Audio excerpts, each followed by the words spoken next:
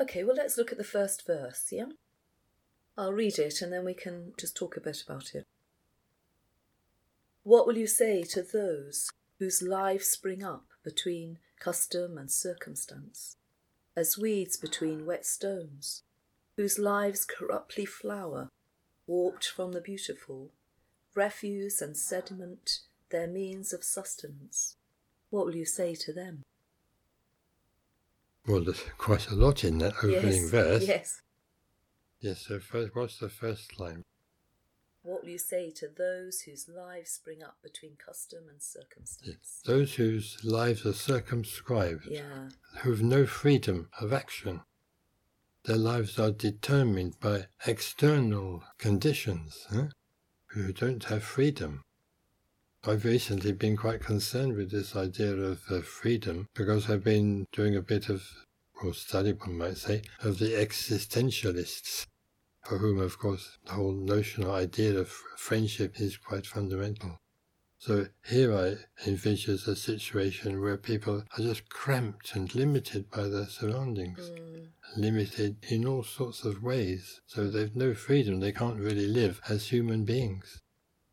And of course I give various examples of how their lives are constrained. So these words, custom and circumstance, yes. What's that describing in particular? Well, if I think of India, of course I think of the caste system, and I think of economic circumstances. But of course those words apply universally, and they're true not just of India. We all grow up in environments where there's different customs, and some customs are very cramping, aren't they? Yes. So then we grow up as weeds between wet stones, whose lives corruptly flower, warped from the beautiful. Yes, I rather like those phrases. Corruptly flower. There's a flowering, but if you're a weed, it's the flowering of a weed. It's not particularly beautiful. Of course, some people say that weeds are beautiful, but yes, this is from a different point of view. Indeed.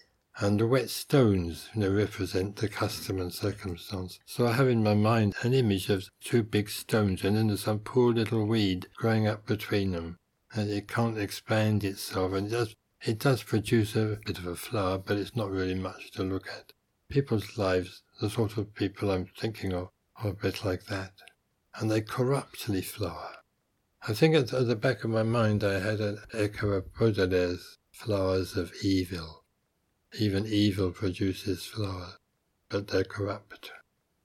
So evil's quite a strong word, Bhante. Yes, of course I haven't used it here. It's Baudelaire who is using it, for that particular poem. Is there evil in Buddhism? Well, it depends how you translate various Pali and Sanskrit words. I do know that I have heard of some people in our movement who don't like the word evil, but that may be, I think, because they haven't fully faced up to what they themselves might be capable of, given a change in circumstances. Evil is a very strong word.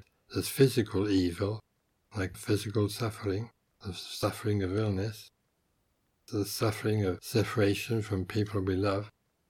These are, as it were, objective evils. But then there's moral evil, and of course the great moral evil in simple terms is just selfishness, self-centeredness, egoism, pride, conceit. That's moral evil. The wish to harm others, even. Yeah, cruelty. Cruelty. We have plenty of examples of that, in our own day, even this day itself, if we look around the world. So I think we shouldn't be afraid to use that word evil, where it's appropriate. Yeah, so the verse carries on, warped from the beautiful, and then it says, refuse and sediment, their means of sustenance. Warped from the beautiful. We know what warping means. Yeah. If you have a piece of unseasoned wood and you expose it to the air, it warps, it twists. So that sort of constraint to life doesn't just limit you, it distorts you, it distorts your personality, and it warps you from the beautiful. As you've been in different circumstances, you could have grown up as it were beautiful in every way.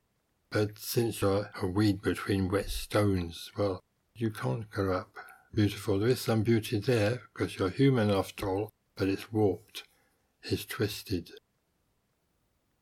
And then, of course, the verse ends with a question that gets repeated. Yeah. What will you say to them? Yes. Yeah.